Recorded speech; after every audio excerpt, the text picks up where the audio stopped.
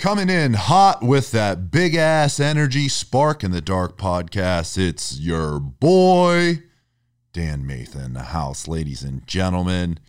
Whoo, if y'all don't know by now, we're coming in. We're always coming in hot. We're always coming with that big energy. If you're here for some motivation, inspiration, growth mindset development, some like-minded mofos that are just, you know what I mean, trying to talk about what they do to be successful or what they're gonna do to be even more successful, then you came to the right place. Oh, I'm excited about this episode for a couple reasons. One, obviously my guest, Mo Conga in the house.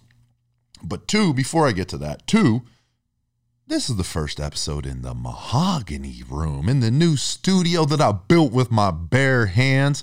No, I'm not a carpenter. No, I'm not a woodworker. But you know what I am? I'm a man of ingenuity. I'm a man of getting shit done. And I also got this little crazy thing in my pocket called YouTube, okay? So I just watched a bunch of goddamn YouTube videos and I figured out how to make this damn studio and I got shit done, okay? I didn't make any excuses. I said I need a new place, so I'm gonna create it because I'm a goddamn manifester. I think it, I visualize it, I speak it into existence, and voila, it is there. Ladies and gentlemen, the Mahogany Room. This is that warm, cozy, comfy, make you want to have a conversation. The only thing this thing is missing is a goddamn fireplace. Okay, back to Mo Conga, okay? This dude is one of the most infectious. This dude's smile just will brighten up Times Square. I swear to God, this dude, he is a handsome son of a bitch. Very talented. This is an awesome story for me because I got a special affiliation in my heart for the immigrant story, right? The American dream, the real American dream, coming from a place in the world where you don't have as many opportunities, you don't have as many resources, and you figure out a way to get to the land of the free, to get that shit done, to hustle, okay? So through mixed martial arts, through hard work, he got, air quotes, lucky and found his way in the United States of America via WWE tryout. So we talk about all of it. We talk about his journey through, childhood, his journey from boyhood to manhood. We talk about a very powerful mentor in his life and why it was important for him to have a older man to kind of push him and prod him to get uncomfortable so that he could grow and become the man that he is today. We talk about his journey here to the States. We also talk about what his perception of the United States was before he got here. And we talk about his future, what he's working on right now, his hustle, his plans. And this is just a fun conversation. It was good to catch up with my man because I haven't seen him since before the quarantine. So this was a great conversation. Super excited for you guys to hear it. So without any further ado, here we go.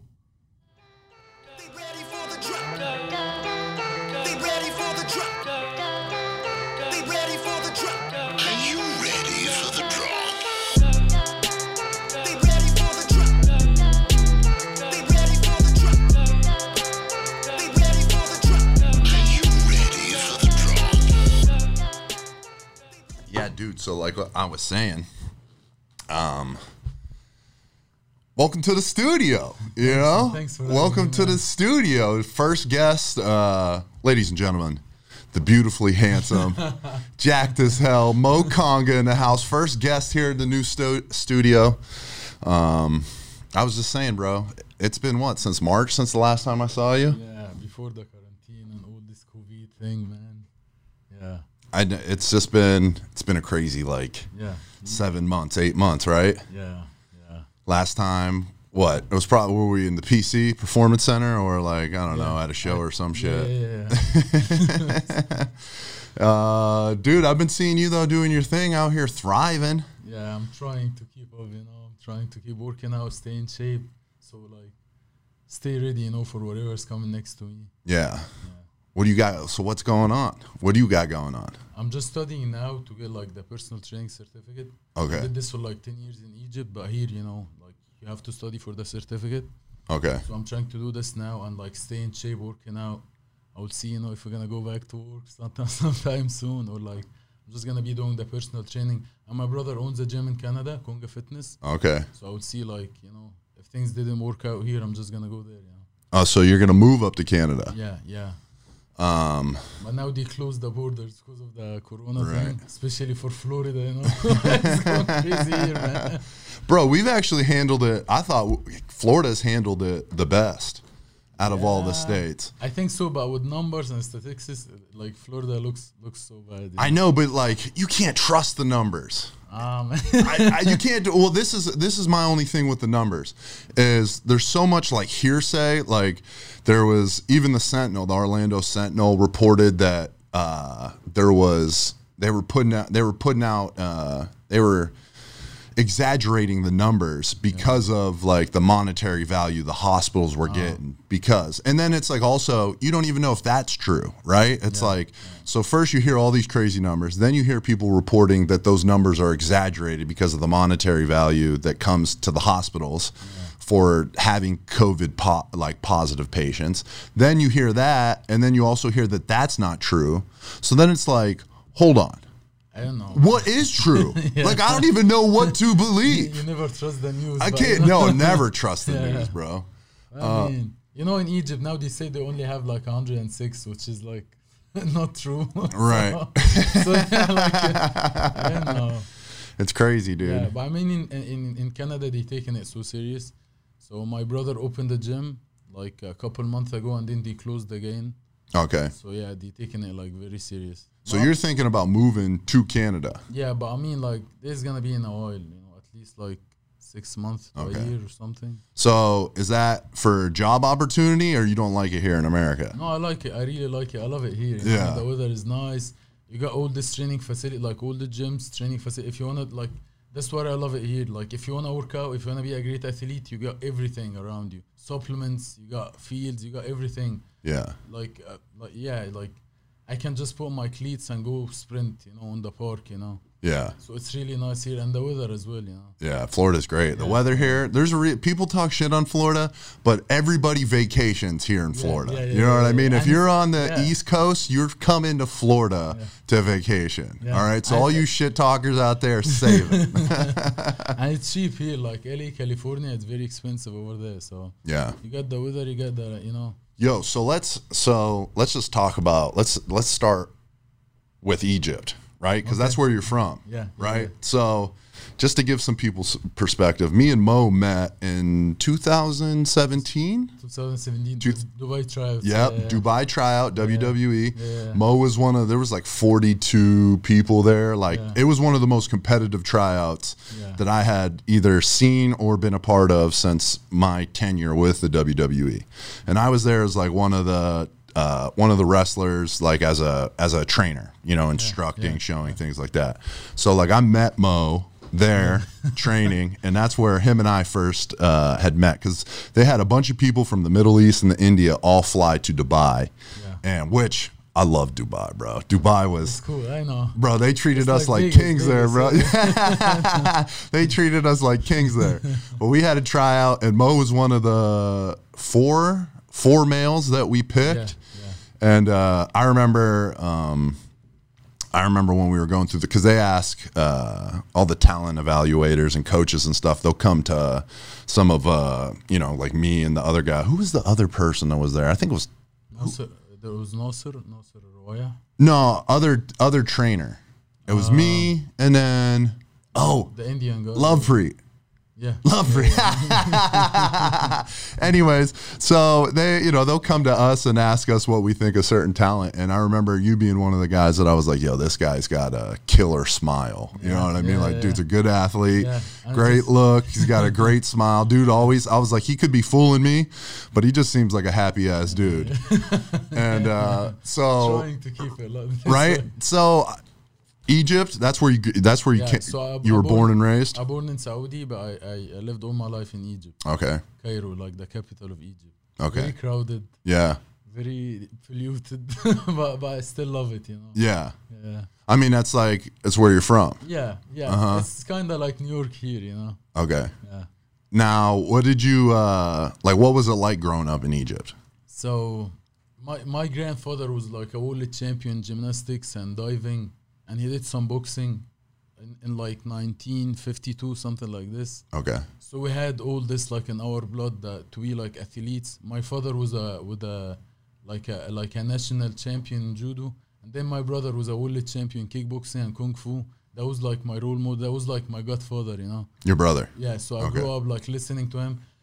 Till 15, I was doing like field hockey. I was out of shape, eating a lot. He used to call me Mo Pie because I used to love to eat like Egyptian pies, which is very unhealthy, you know. But when I turned 16, I was like, hey man, like I got this man live like in the room next, like my brother lives here with me, and I'm like, I see all these people running, taking advices from him. He used to train like tons of people in Egypt. I was like, man, I'm his brother. I'm out of shape. That doesn't make sense, you know. And then he had like a camp. He used to like do his camps. So he had a camp for the world champion of Kung Fu. So he was training like 5 a.m., 5:30 a.m. and 6 p.m. And he used to work at the same time in a bank. So he had like a crazy busy day. So I used to wake up with him at 5. He gave me like a yogurt with a spoon of honey. And you know the Nescafe, it's like a, you know the Nescafe, it's like coffee. Okay. I just like have a spoon like sick like this. Oh damn! Straight and to I'm the like, face. Yeah, I'm up, man. You know? we work out, and then he drive to the bank. He go work, and then I go home, sleep, you know, have some rest, and then work out with him again at 6. So that was like 6 months. He won the world champion, and then I was like, hey, I'm ready to fight, you know. So he brought me in boxing. I went to a boxing club, like a very low class. It's called Tersana.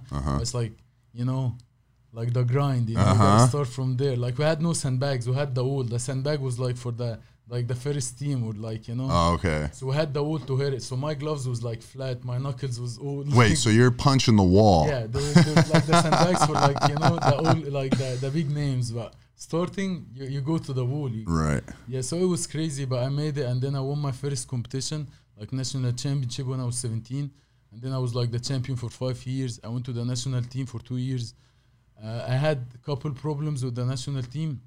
The president was like, because like most of them was like, they like go to school or like go to university or do boxing. Like you can't do both, you know, because you have the competitions at the same time, the finals with the finals. Okay. So I was like, hey, so like, there was like a time conflict. Yeah. So I told him like, hey, you know, my father is a doctor, you know, so it's really important to get my degree. And he was like, no, you gotta pick. I was like, no, like I have to get my degree, you know. So I had like, it was really hard to be like both. Yeah. Like with the university, they doesn't care if you're like a champion. With the boxing club, or like the national team, they doesn't care if you go to university. Like here, you can get sponsorship. You can get a scholarship. I'm sorry, when you go to like university. Yeah. Like, so it's so different here. Like I wish I grew up here. You know, I would have like a different. I'm sure it's gonna be very different. You know, but yeah, it was hard. And then I quit boxing 2012, 2013, and then I switched it to kickboxing. I won the national. It was like K1 style. So the national championship in professional kickboxing. Yeah. I won in the open weight, so it wasn't even my weight division. It was like guys bigger, smaller, yeah, so everyone. it was like a huge guy. I fought with him in the final and I won. And then they said you're gonna go to Africa, and like they had like another like bigger like opportunities, and then you know it's all gone because they always like pick the guys they like, you know. Right. So, like if you have connections, you know. And then I switched it to MMA. I did couple fights. I had a contract, but it was 7 years contract, and it's 50-50 no health insurance. So if you get injured, you're on your own. yeah. So it's I was later. like, no, maybe no. And then I did football, American football. We had like a small league in Egypt. I didn't know that. Yeah. I didn't know you played American football. Yeah, I loved it, man. I loved it. What position did you play? Defensive end. Yeah, okay. Yeah, I could see that. I could see that. Just go straight to the QB or the the running back. So I used to hit the small guys. So I was fine. You know? I did good. It's funny all the like top athletic foreigners that come over. They all are like, yo, if I grew up in the States, I would have played this position or this position or this in football. It's funny how they all are like, yo, I would have played this position. Because football is only big here in the United States. Yeah. I mean, we're trying in Egypt to have a decent league. Yeah. Sometimes they get like players from college here. Yeah. to step up the game, you know. Yeah. So I was doing good. I played like 2 years, but second year I did my tryouts with Dubai, tryouts with WWE. Okay. And then they said like you're coming in. And How old were you when you did that tryout? I was 27. 27. So from 15 or 16 when you decided like, yo, my brother is the shit. You know what I mean? My brother knows all this shit. Like my shit is not together and I need to get it together. And who better than my big bro to like teach me? Right. Which is a big moment for a lot of boys. You know what I mean? Like when you're a boy, a lot of boys are like, they go, everything's comfortable because your mom or your dad is, you know, they take care of you and they keep you comfortable, you know, and it's like, it's an easy life. Then once you go, you start getting into that teenage age range, right? You have choices to make, right? To go from like, oh, do I stay comfortable and like not grow, not progress, not force myself to get uncomfortable, whether it's in physical endeavors, social endeavors, emotional, you know, what all the different spectrums of a human, like this is the time that you need to start pushing yourself. Right. And like you get to make a choice, like you get to make a choice to stay comfortable or you get to make a choice to grow, but you don't get to do both. So to recognize that, especially at that age on your own, is like, that's huge. It's really hard. Yeah. Like I remember at the beginning, I was like, why my brother, like he used to like, even when I go to him to tell him like, yeah, like I want to train, he used to like push us very hard, me and my other brother. And I was like, hey man, like this dude hate us, you know? He wakes me up at 5 a.m., put ice on my like freaking, you know, like cold water on me to wake me up. Feed me like my cheat meal at this time was like, I had, the cheat meal was like brown toast with coated cheese and honey. That was like the only cheat meal I had in a week, you know. Damn. So that was like, yeah, I'm waiting for this day to eat cottage. I was like, what is going on? And everything was like, my mom used to like, you know, make like fried food, you know, like my father used to love like this kind of food. Yeah. So I was like, you know, it tastes good, the fried food. But when I start to train, he was like, hey, you gotta eat, everything you eat is gonna be like boiled. Yeah. So like boiled chicken, boiled veggies, rice, like everything. Strict. And everything measured. And all of it like tastes the same, you know. I feel like, you know, when you have a pit bull, you know, and you feed his ass like this. Yeah, so it was really hard. And I see all my friends like smoking, going out, drinking. I was like, no, you know, I want to stay here. I want to stay in this line. It was really hard. My friends was like, bro, like, well, you come on, let's go out. You know, in Egypt, the weekend is like Friday and Saturday. So Thursday night, they were like, come on, let's go. I was like, no, I got to wake up early tomorrow. I have workout at 6 a.m., you know. So it's really hard to, but it's just the beginning, trust me. If you went through it, that's it. You're going to stay on this, like, and I really appreciate that. I always tell them, like, hey, I owe you. Like, till the day I die, I owe you. Because I know if I didn't, like, listen to you, I would be, like, I'll be someone else, you know. I'll be, like, dragged in alcohol, drugs, and all this, like, bad stuff that most of my friends end up doing. Yeah. And they're like, now they wake up when they're 30 now. They're like, hey, they wish they would have done what you did. You're like, hey, bro, like, I wanna be healthy, man. I feel like I'm freaking 50 years old, you know.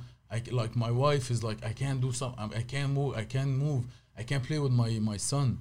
I was like, yeah, let's do it. Like, it's a bit late, but nothing is like, you can always start, you know, if you have the will. But I mean, when you're young, that's the hard part. Yeah. You got the video games, you got the good food, you got the money to get like sweets and get all this like bad stuff, but you like, no. So and everybody around you wants you to stay where they're at, because it makes people uncomfortable when you have a group of friends and one guy decides, hey, I'm not going to go out tonight. I'm going to stay in. I'm going to work out in the morning. Or like, no, I'm not smoking, or I'm not drinking tonight. It's like, I got to work out early in the morning. And sometimes they're going to, bro, you're so boring, bro. Like when you travel with them, it's like, no, I don't care. Yeah. I'm boring. I don't care. I want to live long. I want to live healthy, you know.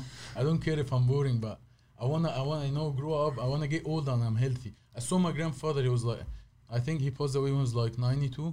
Like the night he passed away, he did like 10 pull-ups. He had a broken hip. He used to go try to run. So I saw all this. I was like, no, I want to die like him. You know? I don't want to die in a bed in a hospital, like can't move, shitting myself, you know. That's a nightmare, you know. Dude, how important is that to see older people, like older guys, you know what I mean, that have gone through it already, right? That have gone through life, but also, you know, they've trained in whatever their profession or endeavor is, they've pushed themselves and they know what it takes. And then they also know what it doesn't take, right? So they can teach you the do's and don'ts. Yeah. I've learned so much from the older guys in the gym, coaches that are just like, yo, stay away from this, stay away from this. Like, that's more so than telling me what to do, telling me what not to do was more important in my opinion. Yeah. And like, you only get that with experience. Old school, yeah, big time. Yeah. Big time, yeah. And so it's just like, I feel like a lot of youngsters now, it's easy to stay comfortable. Yeah. And like, you get mad when you have somebody that's pushing you, right? Because sometimes, you know, you get it the wrong way. Right. Yeah, and sometimes dudes, sometimes guys, like men, when they push younger boys, maybe they don't have the best way of communicating to them, or it may be too abrasive for them, right? Yeah. And maybe you could be a little, you know, maybe there's a better way to communicate to them, but that is how they know how to push them. And I remember having a coach tell me, don't listen to how I'm saying anything, listen to what I'm saying. That's cool.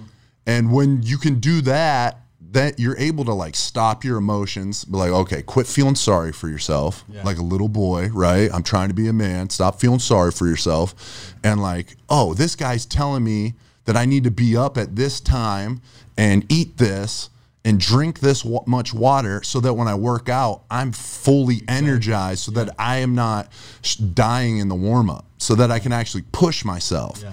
And then he's kicking my ass in the workout, so that tomorrow when I come back, I can push even harder, so that in 1 year, 2 year, 5 years, I can become a national champion. Yeah. So when I started to work out with him, we used to spar, and he used to like kick my ass, whip my ass, bad man. People were like, we're gonna call the police, I'll be bleeding. And we're like, come on, and I keep pushing it.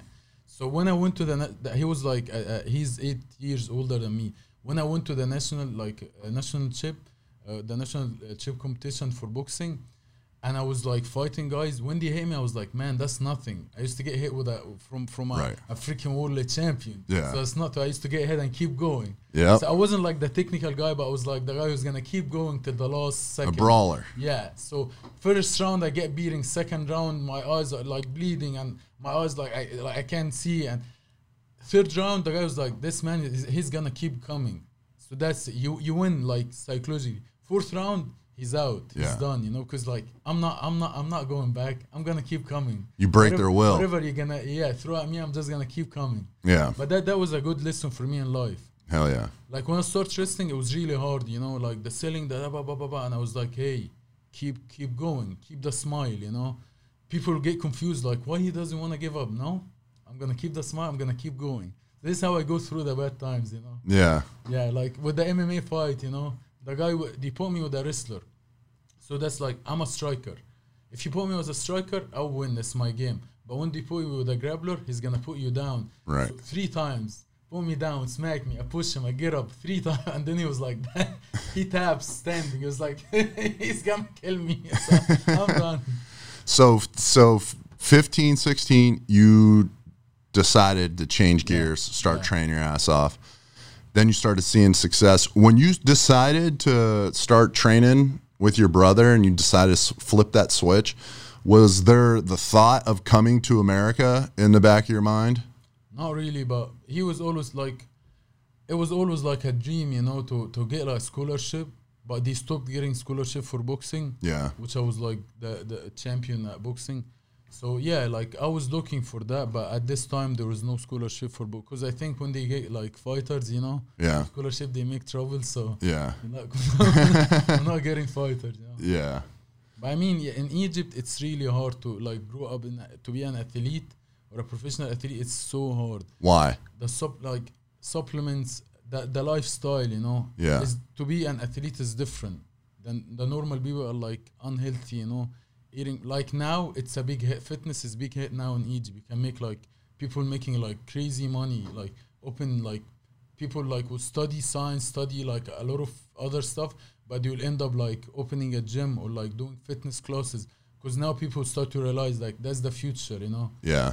Like your health, this is the most investment, you know. You invest in yourself. Right. So, but like 10 years ago, it was like what are you doing? Even when I graduated, I had my accounting degree, and I was like, no, I'm not gonna work in a bank. I'm not gonna sit in an office and have like a boss, you know, like bothering me. Because I saw my brother going through this. I was like, no, I'm gonna start my own like fitness group, and I start with 2 clients.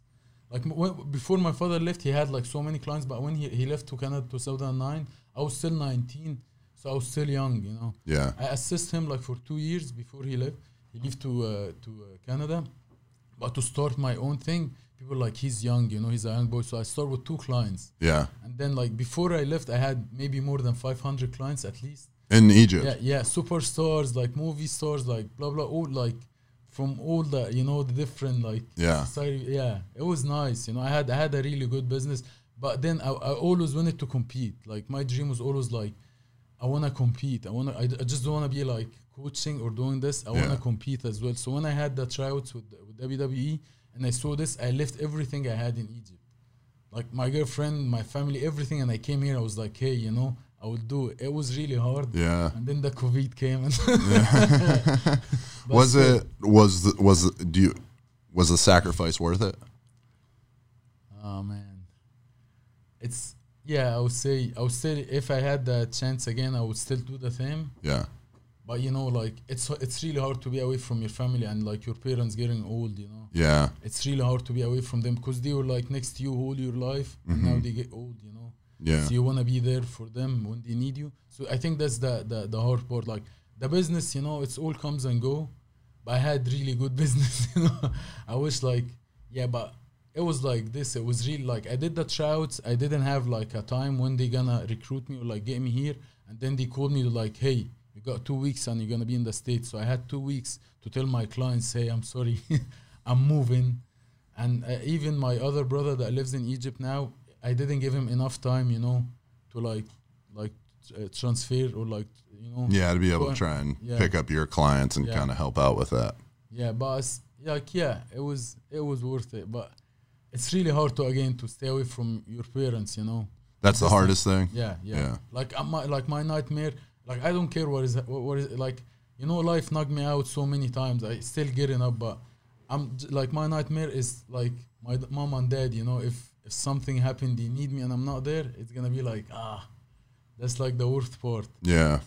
Yeah. I bet you though that they're proud of you that you're over here doing your thing, and like they were able to raise a young man that's been like as ambitious as you know what I mean, to always be looking forward, working towards something, and just like chasing his dreams. You know, like I mean, you've been able to travel most of the world, you know, in this process of boxing, MMA, pro wrestling, fitness. Like it's taking you all the way over, you know, we're sitting here in Orlando, Florida right now having a conversation. So it's pretty wild.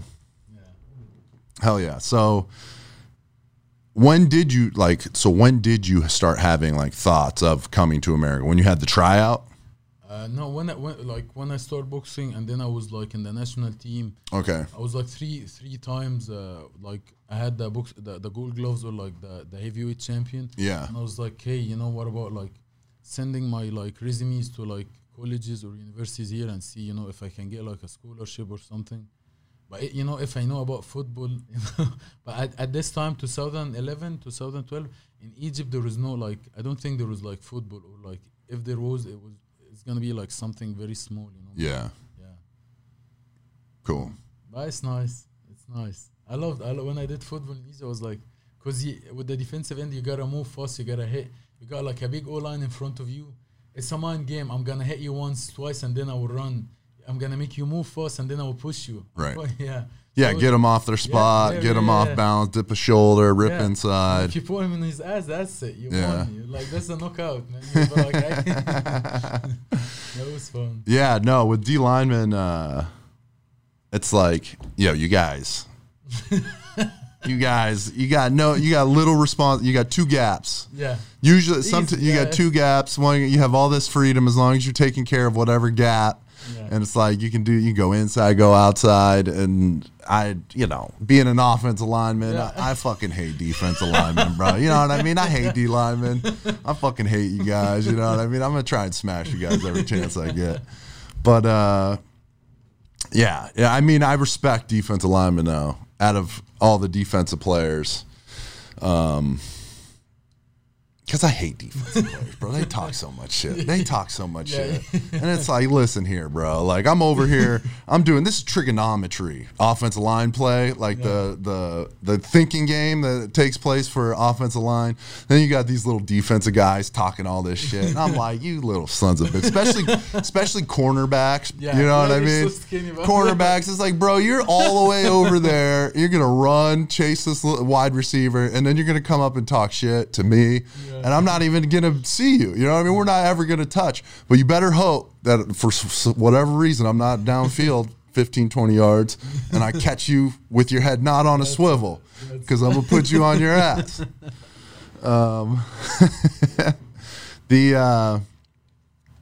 So WWE called. How'd you get the tryout for the WWE? So this a friend of my brother, he saw me at the sports club I used to like work. Like I was a member there and give my classes there.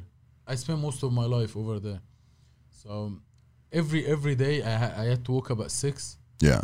I got classes from 7 to 12. And then from to 12 to 5, that's my time. 12 to 4, I eat something, I work out, and then have some rest, and then start again giving classes from 5 to 10 p.m. So I had like a long day. And this guy was over there, and he saw me every day working out from 12, and he was like, and I used to work out like intense sprints, lifting heavy. I was like, hey man, what are you doing? Like, you getting like, do you have a competition coming? I was like, no, that's my life. Like, I love working out. I love to do this. I love to stay in shape. I love to stay strong. And he was like, hey, there is the WWE tryouts in Dubai. Send them. Like, he was the main reason I went to the tryouts. Okay. I was like, hey, send them your resume, you know. And I sent it to them, and they invited me for 5 days in Dubai for the tryouts. I went there. Like, to be honest, I was really in shape. I was like, you know, working out every day. So the workouts was like a piece of cake. So I was always smiling. Yeah. And I was like, hey, let's do it. You know, they said, I see how you work out, bro. I see how you work out. You train out. You train hard. There's not a lot of guys that I'm like, yo, they train hard. You train hard. I try to push myself. Like, my psychology with working out is like one more rep. You know, like some people say, like, you know, no, you gotta stop here. I'm like, yeah. No, Leave 2 in the tank, 1 in the tank, you know. Which is the right, like the safe way, which is the right way. Yeah. But me, I'm like always wanna go for one more. Like, I can do more. Yeah, I think it's more here psychological, but it's not very safe. You know, if you're starting to do sports, you gotta be, you know, safe. But I try to like push myself, because my brother put me on the track, and then he moved to Canada, so I had to be like push myself, you know. Till I get like, sometimes I overtrain myself, and I call him. It's like, hey, I'm shaking, because he's stupid. You know? Yeah. So I needed someone to coach me, to like tell me to stop, bro. not to Dude, push me. You know? I tell people this all the time, especially when I was training for football still. Yeah. When I got done with college, people were like, why are you paying for a trainer? Because like, it's, you know, especially once you get to that stage, you pay a lot of money for like personal trainers. Yeah. Because you're getting very specific needs, right? Yeah. You're getting a diet, you're getting specific workouts for you in particular.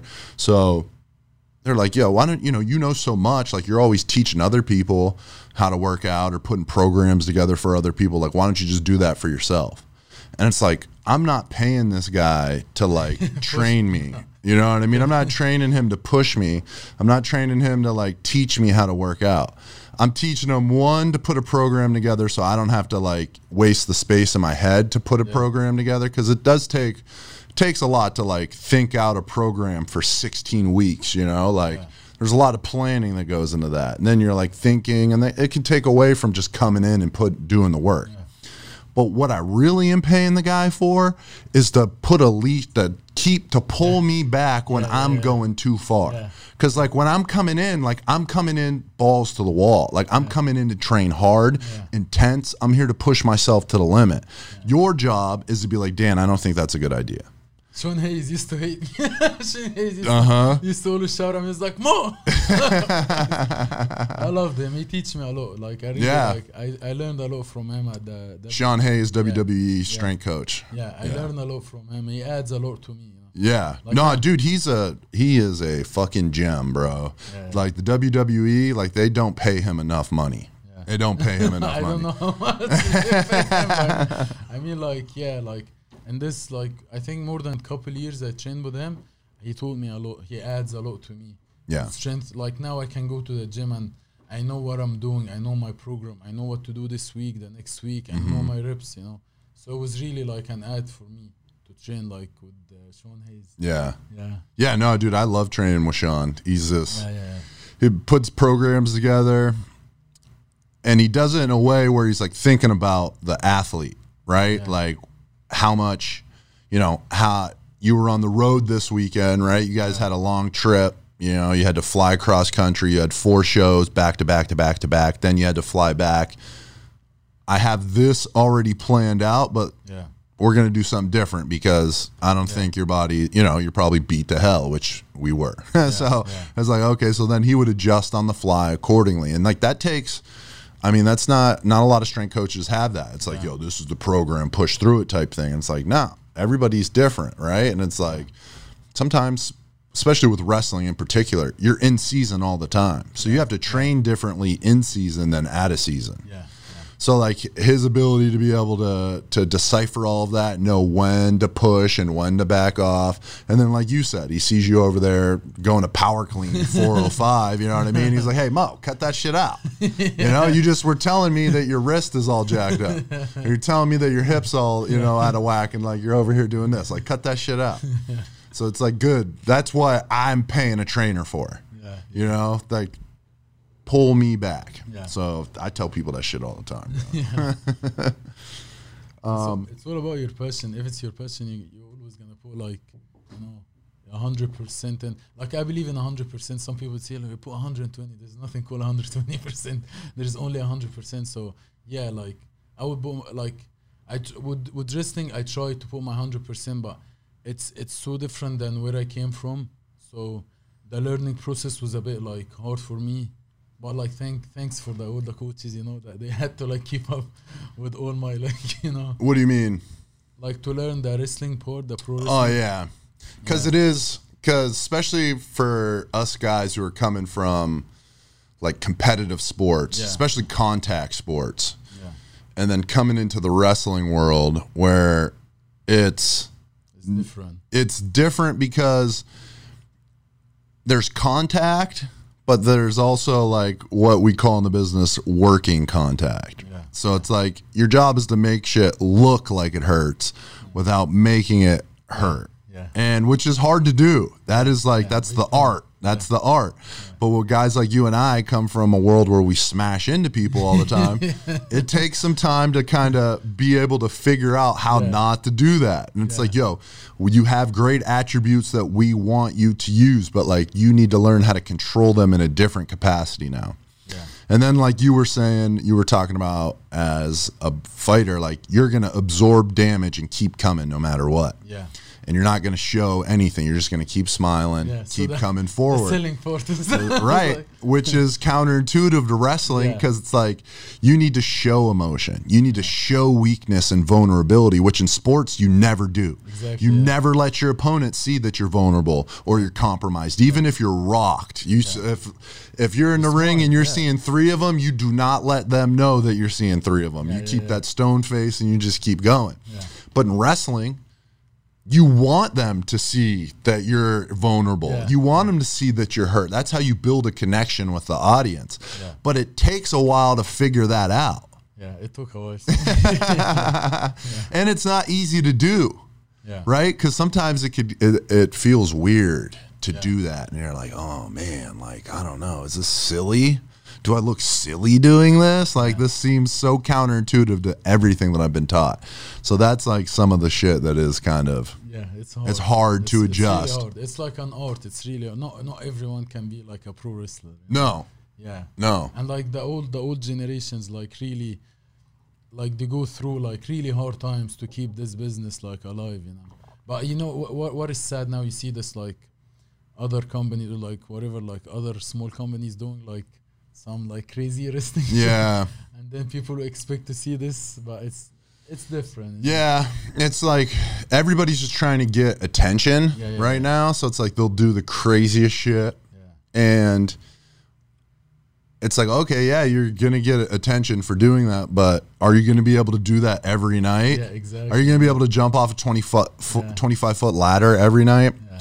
Are you going to be able to do these stunts every single night? Yeah. And it's like, the game is evolving, right? Because the audience has seen so much and they've seen crazy shit. They want some of that faster pace, crazy stunts, right? Yeah. But which we have to adapt to and we have to figure out, right? Because wrestling, just like everything, is evolving and evolved. So you got to figure that out. But then you also have to think like, I can't do that every night.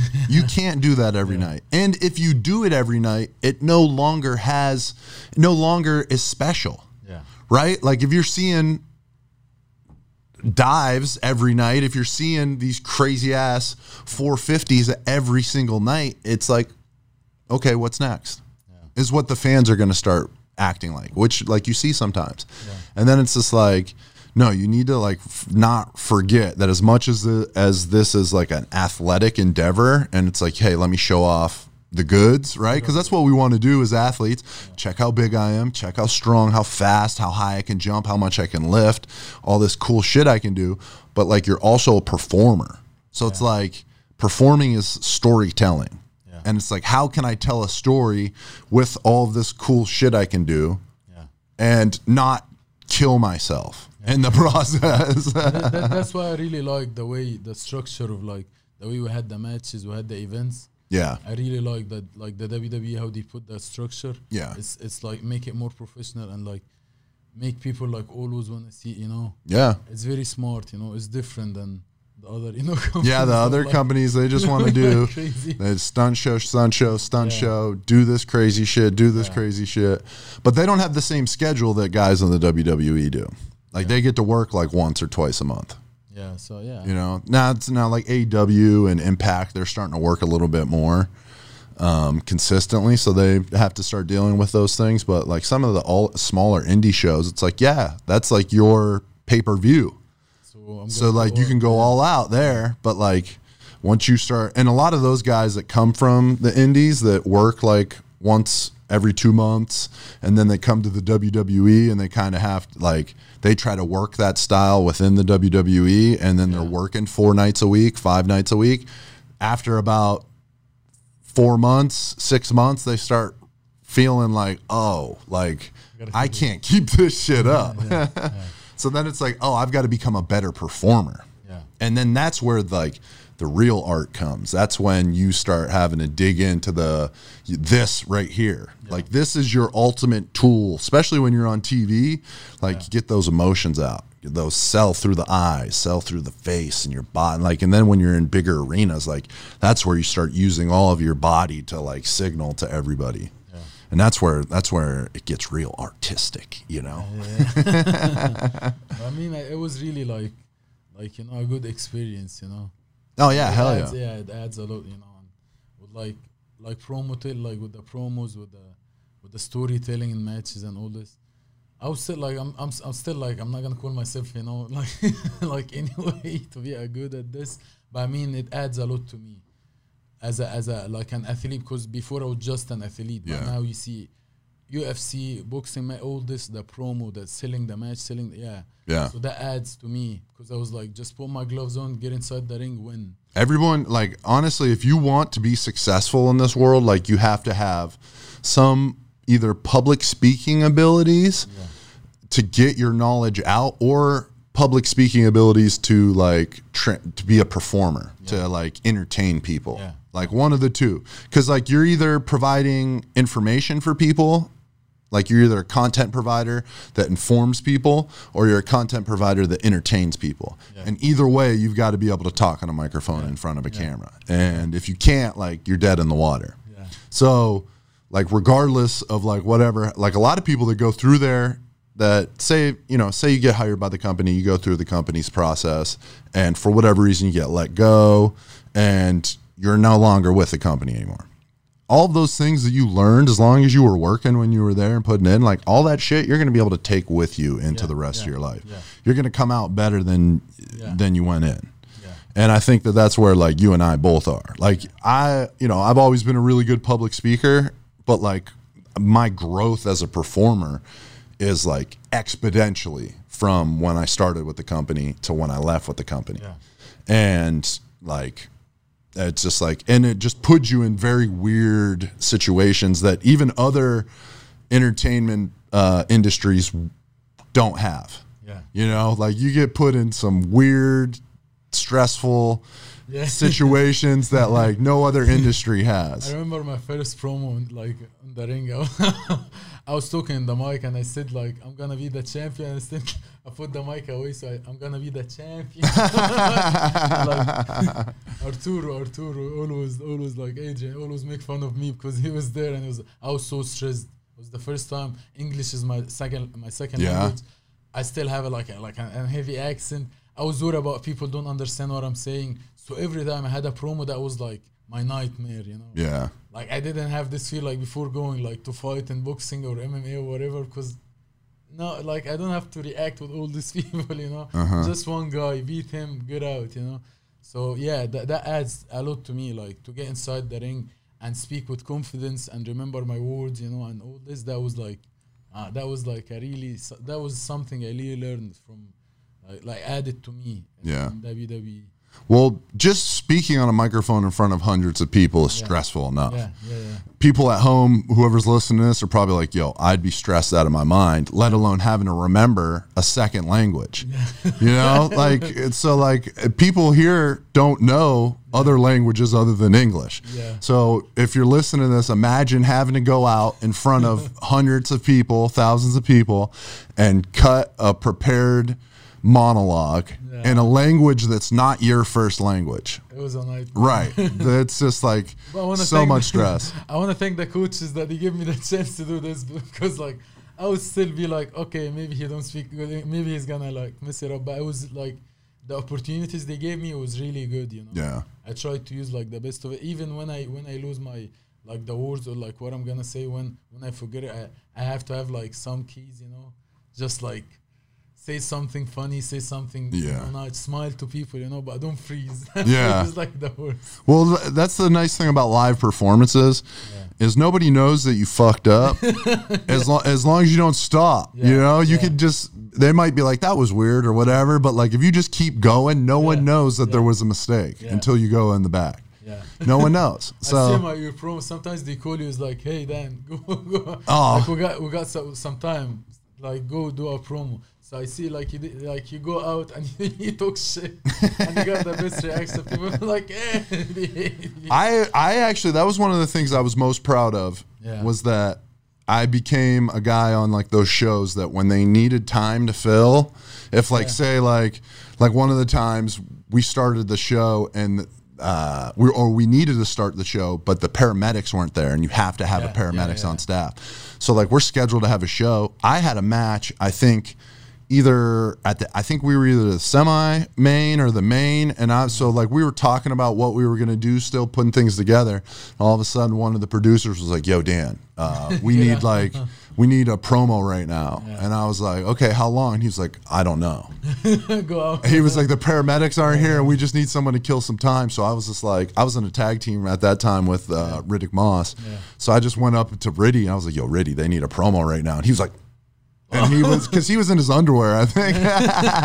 So he just threw a bunch of shit on, and we went out there and just like cut a random ass promo. But it was fun. It was fun, yeah. And I think a lot of guys, what happens is they get too worried about what they're gonna say. And if like for me, I didn't give a shit what I was saying. I knew that it was just like, I know what my character is, and then I knew what I was trying to sell, right? I'm like selling. I was like, okay, I'm getting thrown out here, but this is an opportunity to sell the match that's later in the night. So I was like, yeah, let me just talk some shit, let them get used to me. Like we're going to come out in the bad guy role. So let me let them know that I'm a bad guy, you know, to solidify that. And then we'll just have some fun in the process, and who knows what will happen. Because sometimes the crowd will just throw you a bone and they'll react to something you're saying. And then you just kind of spitball off of that and just roll it into something. And then in that particular instance, though, it was wild because I'm just out there talking shit. And then the music, like, I don't know when or where they needed me to come out. I just heard my music hit and I was like, oh, we must be time. And then we went into the back. What was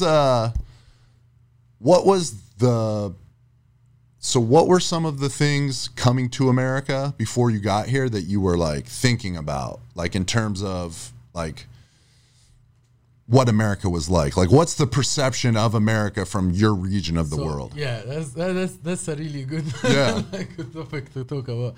So, you know, like when you watch like the movies, you see like any Arab or any guy speak Arabic, he's a terrorist. Okay? Same shit in Egypt or like Middle East. Most of guys, when you see like any American movie, you see like parties, bikinis, you know, people having fun. But so you think you're gonna come here and it's like a weekend the whole week, you know? Right. Yeah, but that's the point, you know, like no, people work, work their ass hard, and then we had like when I started, I had 1 day of like first couple months I had energy, so this day was Sunday, I go to like Ukaiva, I go out, I go to the beach, I do something, but by the time I was like, no, getting groceries, doing laundry, sleep. That's my day off, and that's it.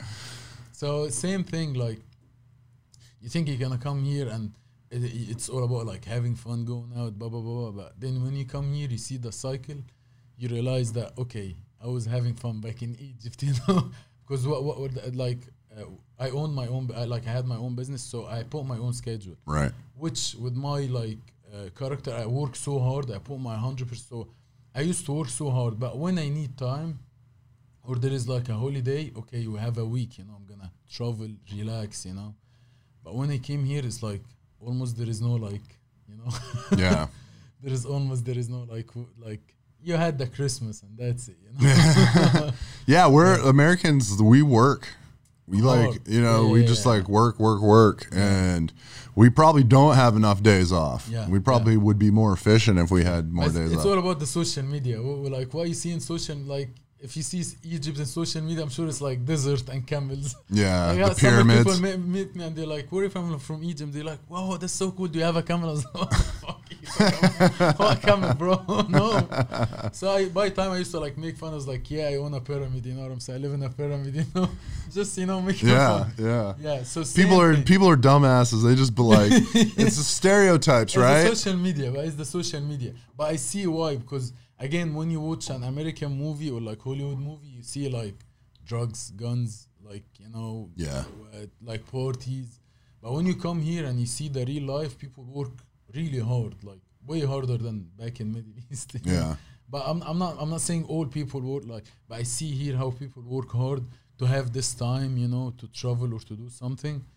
So yeah, like the traffic was like, especially the traffic. They say like Florida driving is crazy. No, you gotta see Cairo. We got no lanes, okay? I mean, now we have lanes, you know, it's nice, but still driving in Cairo, it's crazy. I used to ride a motorcycle. I had a car, but you know, to get through the traffic, you can, let's say you're going somewhere like 5 miles away, it can take you like an hour in Egypt. Right. With the traffic. So I had the motorcycle to just, you know. Dude, traffic over there is like, it's like going to war. In terms of like, you have to be so alert to like get through traffic over there. So when I came here, like I had the rental car from the airport. I was driving for like 3 hours, like enjoying. I was like, whoa. Oh, open roads and stuff. Yeah. That's cool, you know, no traffic. Driving here is not crazy. Like if you think it's crazy here, you gotta go to Egypt and see like what is going on. I haven't been to Egypt, but I've been to Dubai. Wasn't too bad. Dubai was kind of crazy, but Saudi Arabia, they were traffic over there. I don't know if it's the same as Egypt. No, I'm sure Cairo's worse. Cairo's worse. Like, okay. So, but like Saudi Arabia, there was like 4 lanes of traffic, but like there was really 6 lanes of traffic. Like people were driving as if there was 6 lanes. And then sometimes people were just like, lanes kind of were fluid. It was like, it was a suggestion type thing. Like this, you could drive straight here if you wanted. And then very aggressive too, super aggressive drivers, which like, I feel like you almost have to be when people are driving that crazy. It's kind of like this. So yeah, that was like, so when I came here, I saw like how like you gotta work hard, but I had no problem with this because where I came from, I used to like work hard. Yeah, so that's how you got here. Yeah, just working hard, bro. Exactly, yeah. So yeah, it wasn't like a big like shock for me, But it was like something nice. Like people think when you come here you're gonna have like a culture shock. It wasn't like this because the way I grew up, I had like English like as my second language in the school. Okay. So I had like I can speak, I can express myself, and at the same time people can understand what I'm saying. If they didn't, I would try. Yeah. So it wasn't like a big culture shock for me. It was like an easy life. It was like easier than what I had. Okay. Training wise, like I had the performance center to train, which is like crazy, like good like you got everything, in the gym, everything an athlete want. So that was like a blessing, and having the good weather the whole year, The raining was when I came here, it started to pour, like rain bad. I was like, what is going on? Right. You never see any rain. That happened to me.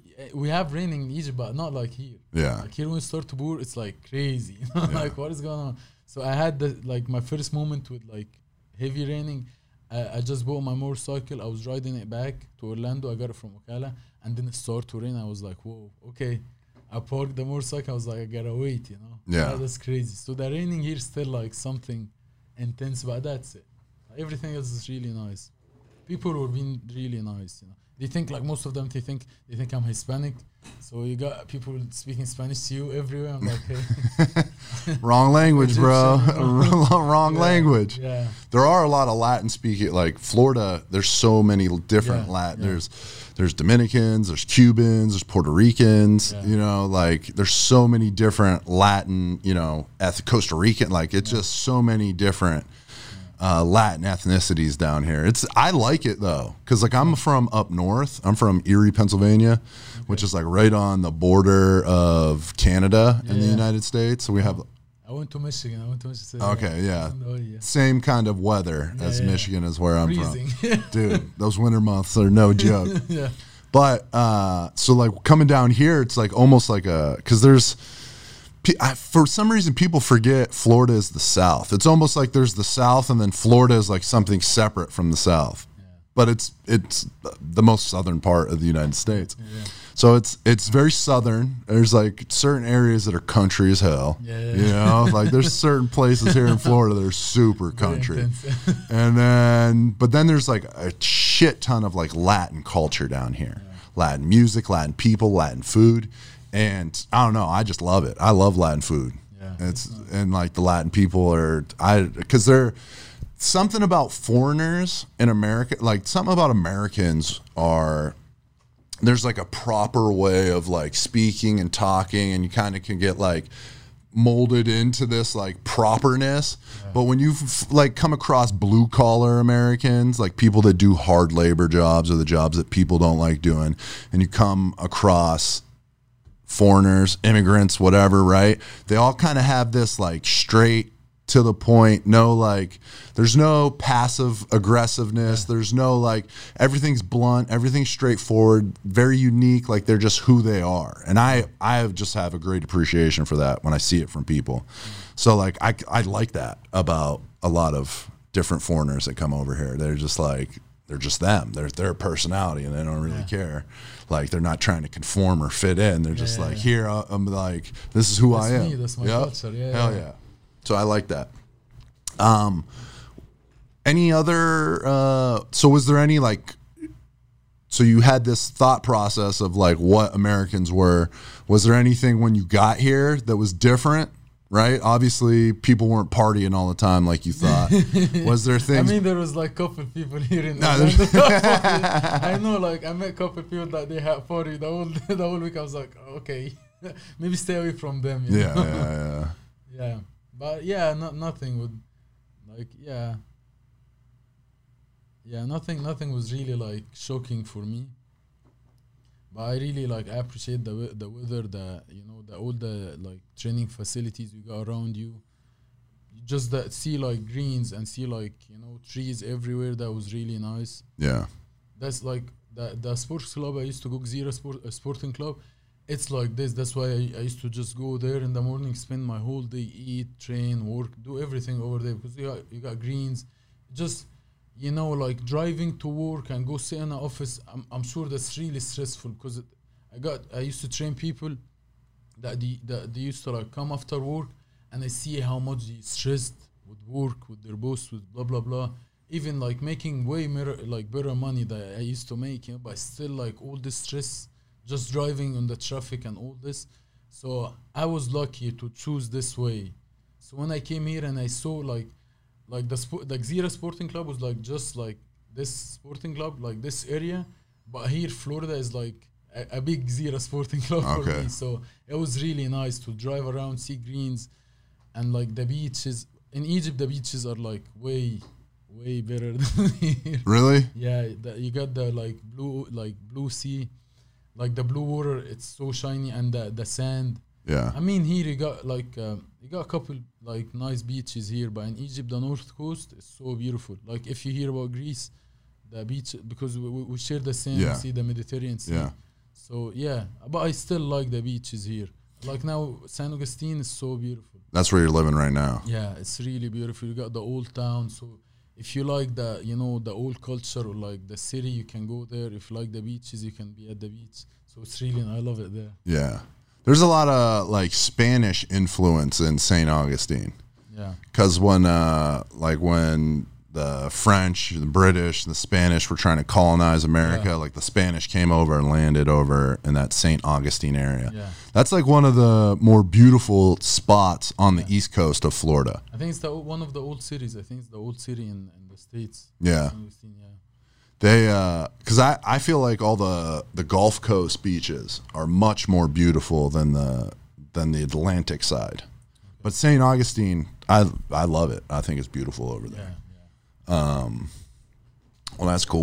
So what are you doing up in St. Augustine now? Training people? Yeah, I got like a couple clients. Not like training, they like friends, Yeah. Which I live with them, and at the same time, I help them with like training. Yeah. And at the same time, I'm studying, working out, staying in shape. Because right now, it's really like, with everything going on, it's crazy. I know, bro. I'm right there with you. Yeah. It's that transition hustle right now. Yeah. Like going from WWE sports entertainer, getting released, right? We both got released. Yeah. Then quarantine, COVID. Yeah. Just like, I think it's the worst time to get worst time, right? Because then it's like, it's not even like you can go somewhere else to continue wrestling, because most places aren't looking to take in new people. It's not even like you can get even just like a job anywhere, right? It's not like you can just go, I'll get a job to tie me over. It's just like it's hard. It's a hard time right now for not just us, but for like everyone. But like in that situation, it's like, yo, what can I do to make some money, keep hustling, and you gotta keep working, just keep doing whatever you can do, I'm trying to add the certificate, so I'm trying to study because I have the time, Yeah.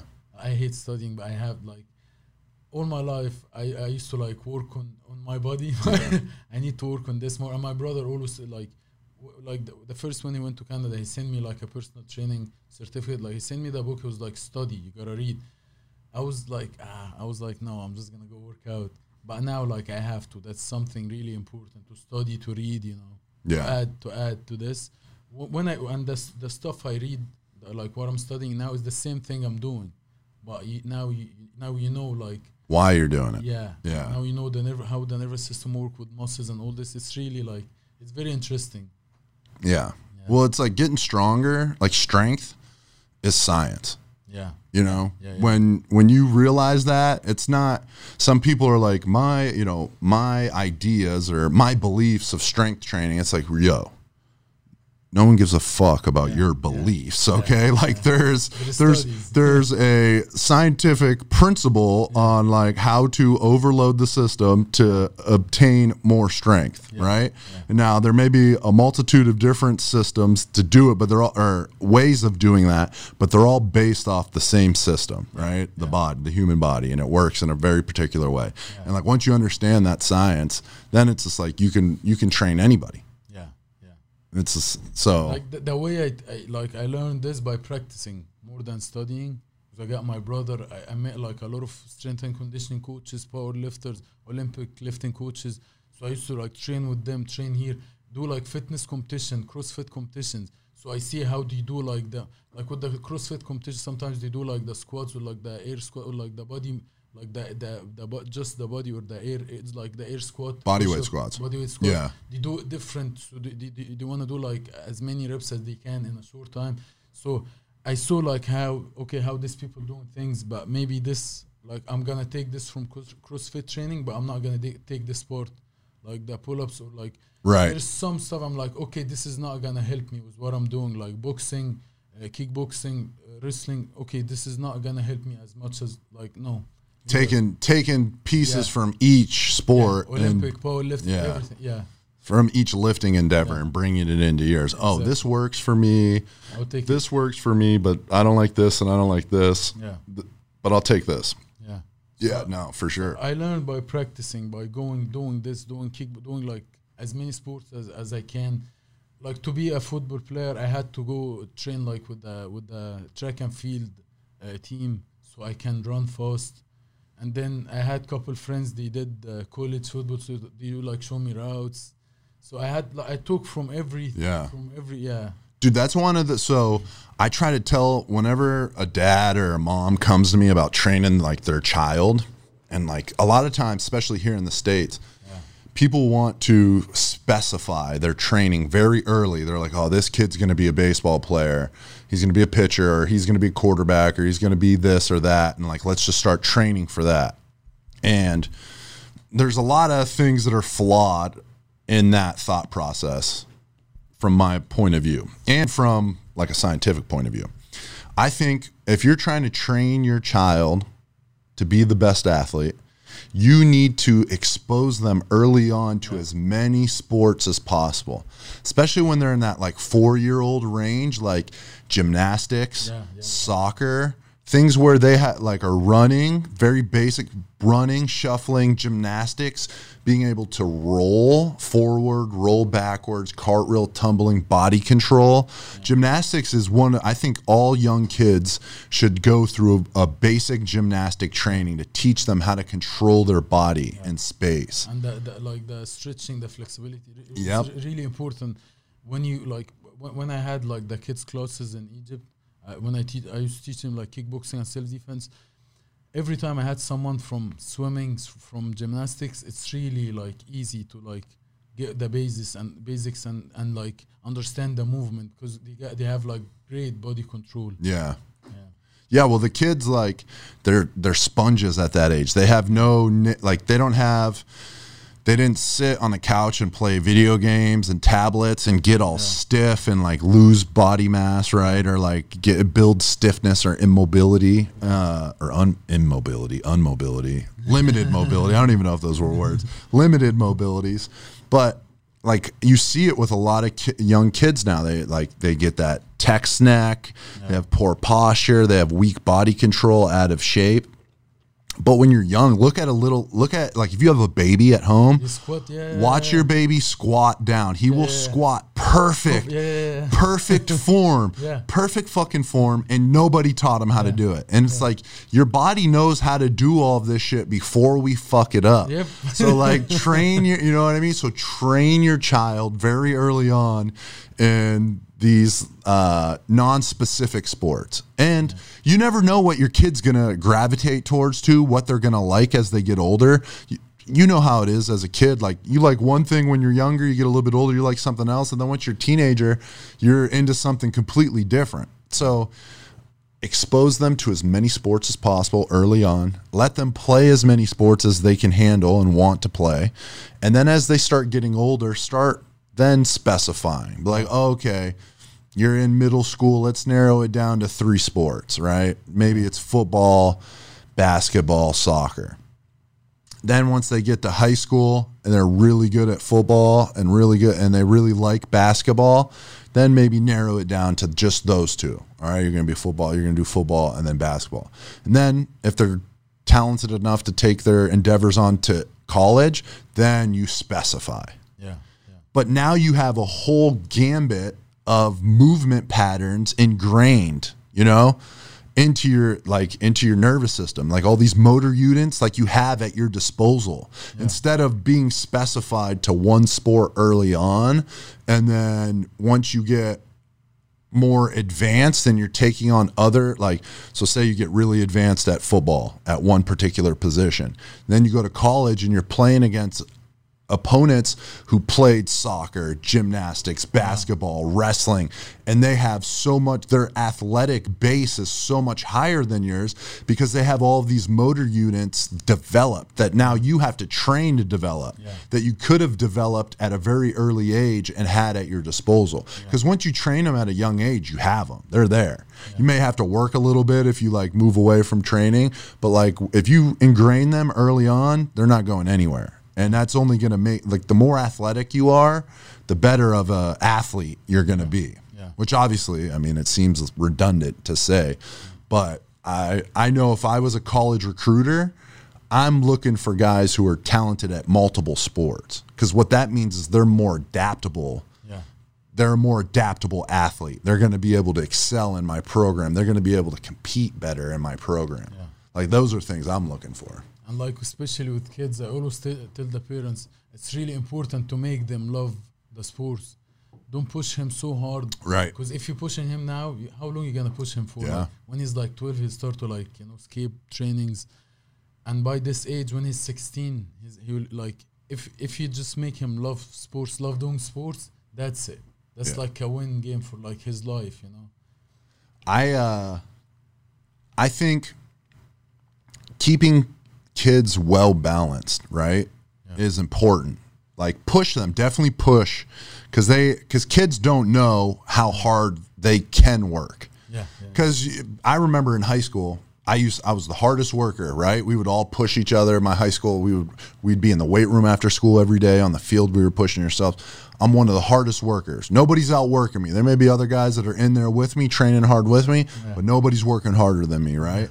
I go to college, and then there's guys that blow me out of the water in terms of work ethic. And I'm like, holy shit, I thought I was a hard worker, but now I've gone to this next level, and now there's guys that are starters, right? Team captains that are working way harder than I'm working. Like, they're in this level that I didn't even know that existed. And if I didn't see it or didn't have people push me to get there, I would have never got to that level. So, like, you need to be pushed, right, to get to that next level. But you also need to know that you're more than just an athlete, right? Because it's like, okay, let me push. I'm going to work out hard. I'm going to work on all my skill acquisitions. I'm going to get really good at this sport. But are you, like, what books are you reading? Like, are you working on your emotional health, your spiritual health, right? Which spiritual health, I feel like, usually doesn't start coming into people's lives until they start getting older, right? Right? Until you start getting older. But the earlier you can get to it, the better. I feel like for me personally, like, I started kind of feeling like a pull towards spirituality, like, maybe around 29, 30 years old. And I wish I would have started kind of gravitating, because that has opened up something in me that I didn't know was there, right? And then it allowed me to unlock things and get better in areas that I didn't know existed, which only trickles into everything else. You make one part of the whole better, you make the whole better. So it's like, if you want to be a great athlete, it's not just how fast I can run, how high I can jump, how hard I can hit, how many plays I can learn. It's, can I communicate well? Am I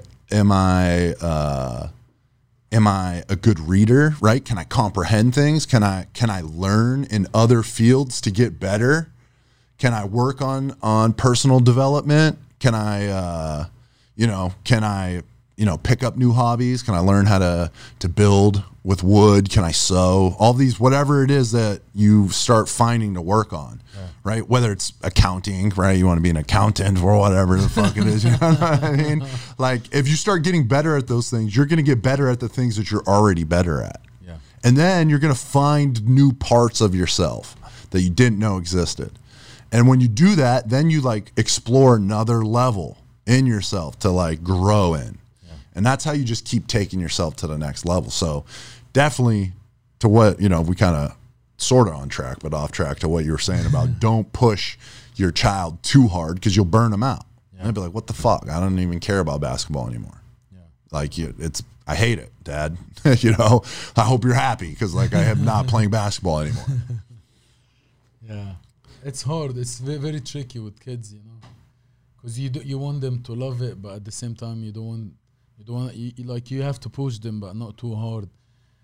You have to be like strict and teach them discipline, but at the same time you don't want you don't want them to get scared from you in the class, you know. Yeah.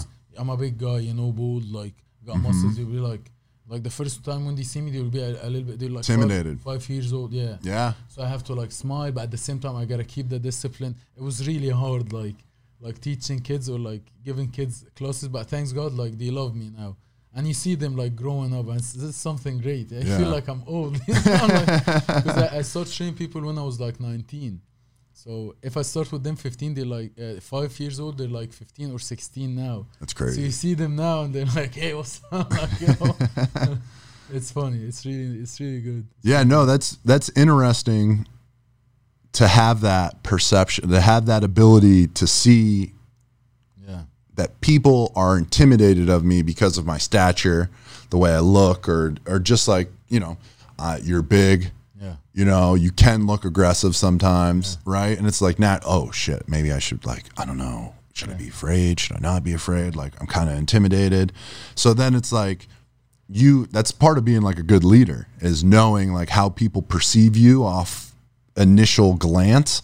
So then it's like, okay, I need to diffuse that. Because if people are intimidated or fearful, if there's any level of anxiety, that's going to get in the way of me being able to communicate with them. And I need to have open line of communication so that I can take them to the next level. Yeah, I try as much as I can smile, you know. Yeah, like whenever, even if I go to like a new gym and you see like, you know, this dude's like working out, and then they start to look at you, I just smile and say hi, you know, to break this. Yeah. Like, who's that, you know? It's crazy how far a smile can go. Yeah. Just like with everything, it works.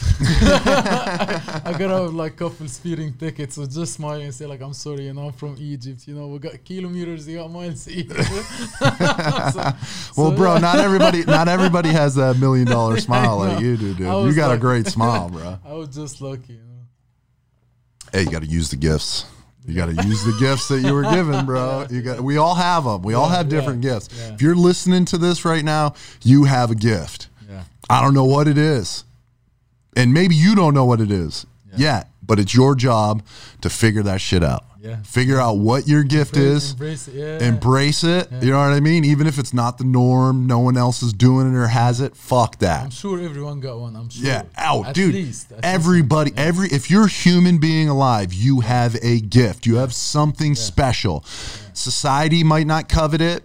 Or social media might not covet it. It might not be popular right now, but you have a gift to give to the world, and it is your responsibility to find it, hone it, craft it, and give it. Yeah. That's your responsibility. That's like one of our big things on this plane of existence, is to find whatever that gift is and to cultivate it and try and help as many people as possible with it. I believe that. Yeah, me too. Everyone like is here for a reason, you know. It's nothing is random. Like for me, I'm sure. Like I don't have plans what I'm gonna do next year, maybe, but I'll still keep working hard, and I'm sure there is a great like. I'm not here at this time for like. Someone will listen to this and you'll be like, yeah, like I gotta work out, I gotta do this, I gotta smile, you know. So yeah, like everyone is here for a reason. Like we didn't came on earth for like hell yeah, dude. That's super important for people to hear right now, because I feel like a lot of people feel like, I don't know, because I hear this all the time, I see it all the time. People are like, I don't know what to do, I don't know what I'm like, I don't know what my passion is, or I don't know what I'm doing next. But it's not always important to know what you're doing. But what is important is to show up every day, ready to work, right? And to have that, like you said, I'm going to work out every day, I'm going to learn every day, and I'm going to smile every day. And like basically you're taking care of all of you things, right? You're doing personal growth, self-care, physical, mental, emotional, right? Then you're showing gratitude by smiling. Right? Because like there's a lot of things not to smile about right now. You know, and it'd be easy to turn, you know, to have a frown and be negative. But there's also a lot of things to be happy for. You're alive, you're healthy. So like with this COVID thing, a lot of people like lose their lives. A lot of people got sick, lose weight. Like, but you still like, I always tell my friends, hey, like as long as you're healthy, your parents, your beloved ones are okay during this crazy time, man, you're blessed, you know. Yeah, you lost your job, you don't have money. Yeah. You know, yeah. But I'll still do like whatever I can do, you know. Yeah. Yeah. And the important thing, so opportunity, people always talk about, I just don't have an opportunity. I wasn't given an opportunity. This person got an opportunity for this reason or that reason. It's like, first of all, big mistake. You're worrying about other people. You can't control that. Yeah. Second of all, opportunities aren't going to find you like if you're not working. Yeah. Opportunities come to those who are working. Like that, like the universe rewards hustle. Yeah. So if you're out there working, if you're hustling, the universe is going to find a way to bring an opportunity to you. Yeah. And by working, you are sharpening those skills so that when the opportunity comes, you're ready for it. Yeah. Because what good's an opportunity if you're not ready for it? That's like what happened with me with WWE tryouts. I was just working out every day, and this dude was like, "Hey man, like, you know, go do it," you know. And it was there, like a lot of people, like, you know, trying so hard in Middle East to come into the States and like get a job here, like, you know, try to like live it, but it came, like, the opportunity came to me where I work. I didn't went for it, you know. So it was like that, like the guy was at with the place I work, or like a workout, and he saw me like 3 days in a row, like working out hard, intense, and it was like, go for it. So it's like this. It's gonna sound a bit random that you don't have a plan, but trust me, as long as you put in the work, you're doing your best, it's gonna come to you. But just stay positive. I know it's crazy time, but we gotta stay positive, stay working. And it's gonna come. When? I don't know. But enjoy the process, you know. Enjoy the process of like going to the gym or like working out, eating it. Enjoy it, cause that's you. Like you're doing yourself a favor. So that's you. And help the people around you. If someone wanna like I would help with my like working out plans. You know, if someone wanna work out, someone wanna like teach him some self-defense, I would help with what I can. You know. Yeah. And keep going. It's gonna come, I swear. Stay positive, smile, you know, be happy, you know. You're alive, your beloved one alive, so, you know. Hell yeah. Let's go, you know. Let's go, stay happy, man. Yo, that opportunity, you attracted that opportunity with your actions and with your thoughts, right? That positive thought and those actions, like that energy manifests, right? Vibrates out into the universe, and like it feels that. So then it reciprocated it back to you. Yeah. And like, that's what people, that's what people at home need to know. That's not, you don't always need to know. You just need to do. You don't have to control everything around you. You can't, bro. With that, like, you can't control shit, dude. If that's what, dude, this time period right now, this period. Big nations. Bro, like the huge no nation. control. COVID came from nowhere, or like whatever it came from, bad eating or like whatever was it. And everything changed this year in like a second. So, like, believe in yourself, work hard, but believe in your plan. Like, follow your plan and have a plan. You know, I'm gonna do this. Yeah. But believe in God's plan. It's gonna be always better for you. Yeah. So if your plan didn't work, stay working hard. Don't say like, oh no, I'm not gonna work out. And I'm gonna stay home. You know, that's it. You know, everyone is out. No, keep working hard. It's gonna come to you. If it didn't come, you stay enjoying what you're doing. Yeah. You don't have to go to the gym. You want to go to the gym. You don't have to eat healthy. You want to eat healthy. You want to stay in shape for yourself. Don't do it for the summer or for the girls or whatever, you know. Do it for yourself. That's like, you know, my mindset. Hell yeah, dude. Yeah. I think that's been this for me personally, and like I think a lot everybody, like I just looking at this for me, all the trials and tribulations I've gone through these past 8 months. Or 6, 7 months, whatever. I don't even know if time is. I don't even know what time is right now. But however long, right? Some of them have been. I think that it's a lesson. Yeah. There are lessons that are being taught to me that, like, one, you needed to make a major shift from like what you were doing to what you're supposed to be doing, and two, you're not in control. Yeah. I know you like to be in control.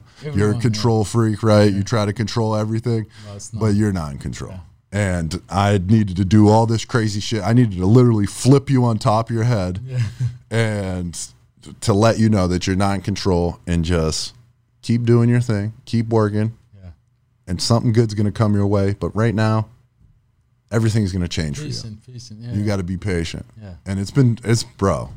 crazy. Some days, man, I just want to scream. Yeah. Some days I want to go out in the garage and start punching shit, you know, and scream and freak out.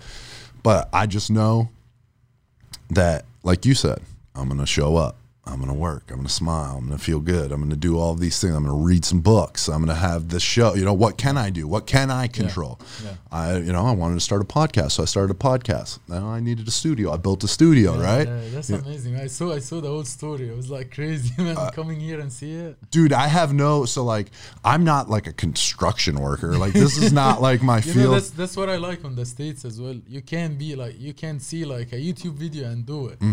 I've been doing like wrap my car. I love cars, so I've been like wrapping my car. Now my roommate, I'm wrapping her car like pink. It's gonna look super cool. Like, you can do, you know. Yeah. Just like watch a YouTube video, you know. Yep. And you go. That's to how I Home learned how to Depot. make this wall, dude. That's amazing, man. That's crazy. I was like, whoa. I found, and I did all of this on a budget, on like a super budget. I did this. I went on Facebook Marketplace, found some cheap wood, right? And I was like, okay, because the original project that I saw was a refurbished pallet wood wall. So I was like looking at pallet wood, and it was like kind of hard to find like good price pallet wood.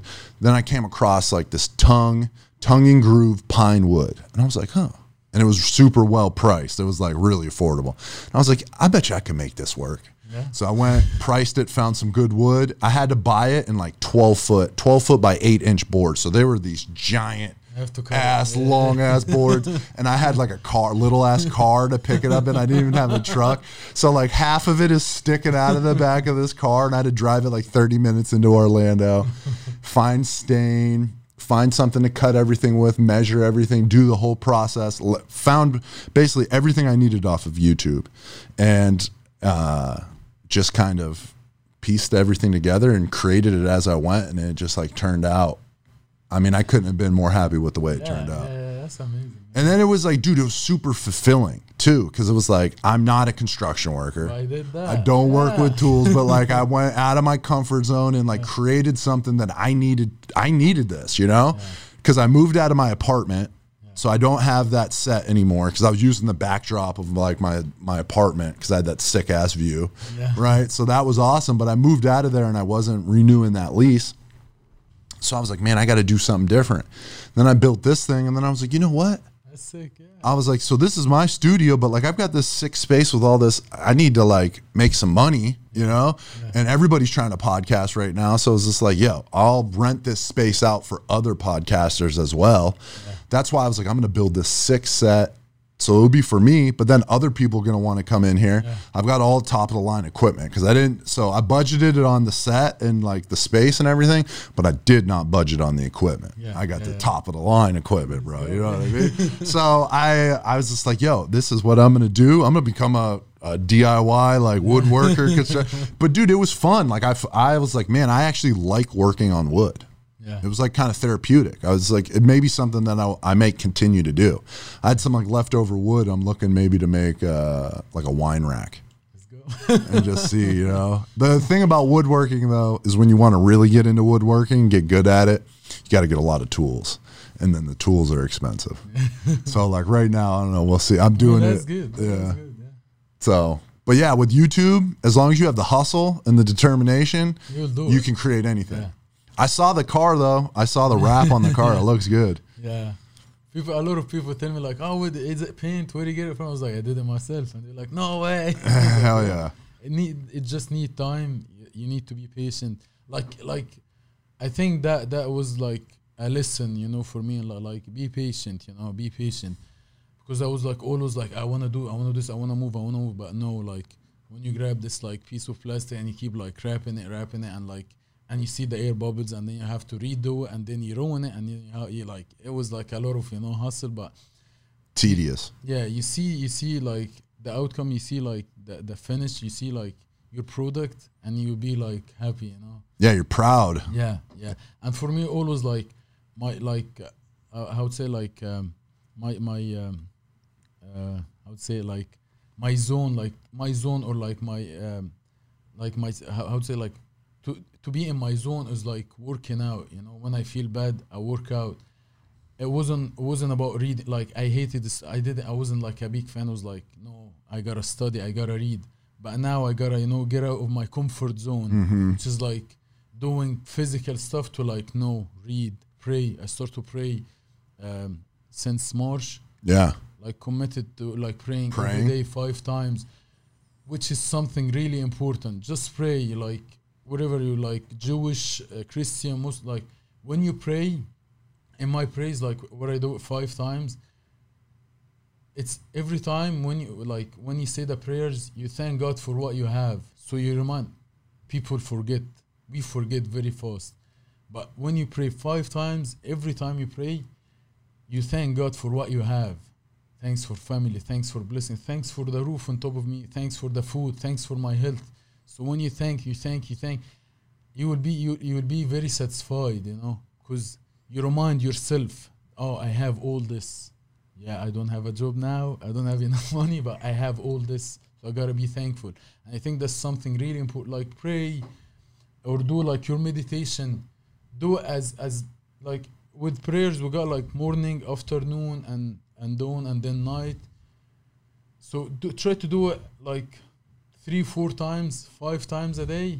But every time you'll do it, it's just gonna like, take you out of this like physical world, Okay, I don't have control in everything, but no, like I got health. There is stuff I have. It's gonna make you see the stuff you have control on, like your body, your health, the people around you. So you'll be like thankful. You'll be happy. You'll be satisfied. That's something really important during this time. So yeah, like do your meditation. So yeah, like when I was working with WWE, I was so much like focused or so much like into like working out, posting, the social media, all this like physical things around you. But I was away from this and like from my spiritual, like, like I was like really away from this. Yeah. Now, okay, you got release, no work. Okay, I got to work on myself, or you're going to lose it. You're going to go crazy. Like people, when they lose it or when they feel they're out of control, they go to like wrong way, like drugs, like drink or whatever. Like they go to like, they will do stuff that is gonna make it worse. Yeah. They just wanna like zone out. No, zone out by praying, being thankful, like, being more. I was so much away from this, but now it's way like I feel way better. Like I feel I'm satisfied. I woke up happy, and I woke up like knowing like I don't have a job. I don't know what I'm doing tomorrow. But still, like, praying is really important. Like, working in your spirit is really important. Like, working in your body, working in your brain and your mind by reading. And this part was, like, a good ad for me in this year. Yeah. After, like, I got released. Yeah, dude. And you see people getting sick, people dying, big nations, like, falling down, all this, like, crisis going around you. But it's going to make you go through all this. So, yeah. Eat healthy, like take care of this and the spirit. Important. Everybody, I feel like, and I feel a lot of the same way with wrestling and how it like you get so obsessed with being being the best and getting to where you want to go. I want to be a character on television. I want to be in the best shape. I want to be, have the best skills, the best performer. I need to post on social media. I need to create content. I need to think of outfits and this, and you're always thinking about external, everything outside of yourself. And you forget to start focusing on the things inside of yourself. You don't think about the emotional part, right? You don't think about the spiritual part. And it's like weird to talk about spirituality. People get kind of weird because you start talking about religion, you talk about God, and people are like, I feel like people are they're sick and tired of hearing about God because they think about religion, and then it's easy to be like, this religion is corrupt and that religion is corrupt, and you can say those things about religions, and it's easy I'll just discard it. But one of the things that we are seeing is this huge uptick in spirituality, right? Without a name. Meditation. Yep. But like, what is meditation? It's praying. It's praying, right? It's just prayer. And so like maybe you're not saying, dear God, thank you, Lord, or whatever, right? but you're still doing the same process. Yeah. You're still looking inward. What you got, what you have. Because everything that you'll ever need is already right here. Yeah. You got it. Yeah. It's all inside of you. You just need to unlock it. And you need to look and work and dig in. And like, I've got to remind myself of this. Like the past couple of weeks, you know, I've been so, especially before I got this studio up, I was just so obsessed with getting this built and like working myself to the bone. I started neglecting some of those inner things, and I just was feeling like shit, like emotionally feeling like shit. And after I got this done, I kind of realized like, yo, man, like you're neglecting certain things that you just were talking about you needed not to neglect, and you kind of went back to neglecting them. Like, let's bring it back. Like, let's be grateful for the things that we have. Like, let's look inward. Everything that you need, you have. Yeah. And dude, that's meditation. It's the same thing. Like, if you like, I met a lot of people. They say like, oh, I don't believe religion. I don't believe. I was like, hey, you believe in good, right? Everyone believes in good, right? Yeah. There's good. Believe in the good things that you have. Believe like, I have a good health. I have a good friends. I have. Whatever, like I'm sure everyone have something good in his life. Yeah. Just remind yourself you still have this thing in the morning and at night, and that's it. It's easy. So work on your spirit as much as you work on your body, which is something like, as you said, you're gonna learn this by time. Like I started to learn this when I was like 30. Yeah. So it's gonna take you a little bit of time to like work on this and not take everything like let's go, let's do it. Yeah. I think I've found, for me personally, I've found and this has been throughout my life too, not just like recently, but like I've found there's certain aspects of me that I excel and I'm really good at. There's other aspects like spirituality and like the emotional health that I kind of neglected, but I was really fortunate to have certain women come into my life and like force me to work on those parts. And kind of almost, because it's like a muscle, you don't work it and it gets atrophied and it withers up. But then you have somebody come into your life that forces you to use that muscle, and then it may cause agitation or frustration because like it's weak.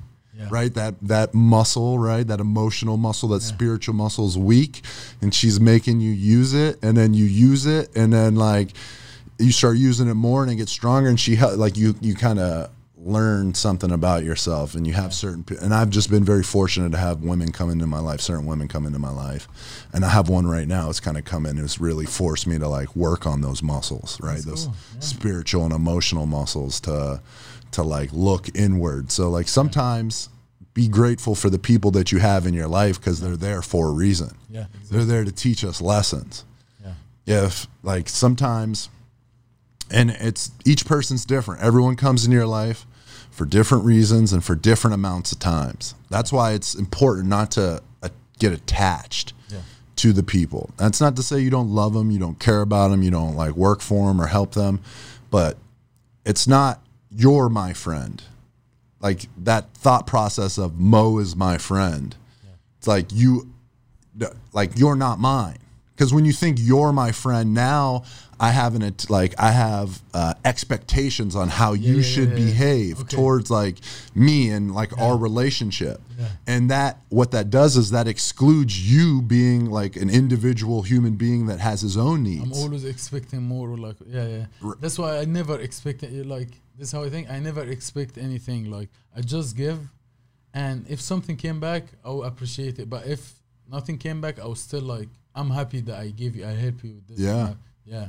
I think that's like how I think about friends. It's like I'm not waiting from them to do something. If they did, I'll really appreciate. I'll be happy. Yeah. But if they didn't, I'll still like help them and give them. You know. But you meet some like assholes. You know? They'll take advantage of you. Yeah. And that's important to set boundaries. Yeah. And that's why it's important to have good intentions when you do good for others. Yeah. So everyone's going to come across people that are going to hurt you, wrong you, take advantage of you. Yeah.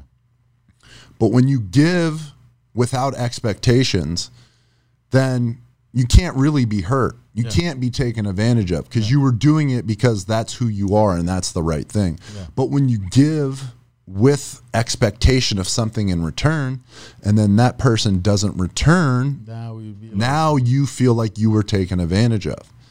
And then you're like, my kindness was taken advantage of. But it's like, no, you let your kindness be taken advantage of because you expected something and then you didn't get it. Yeah.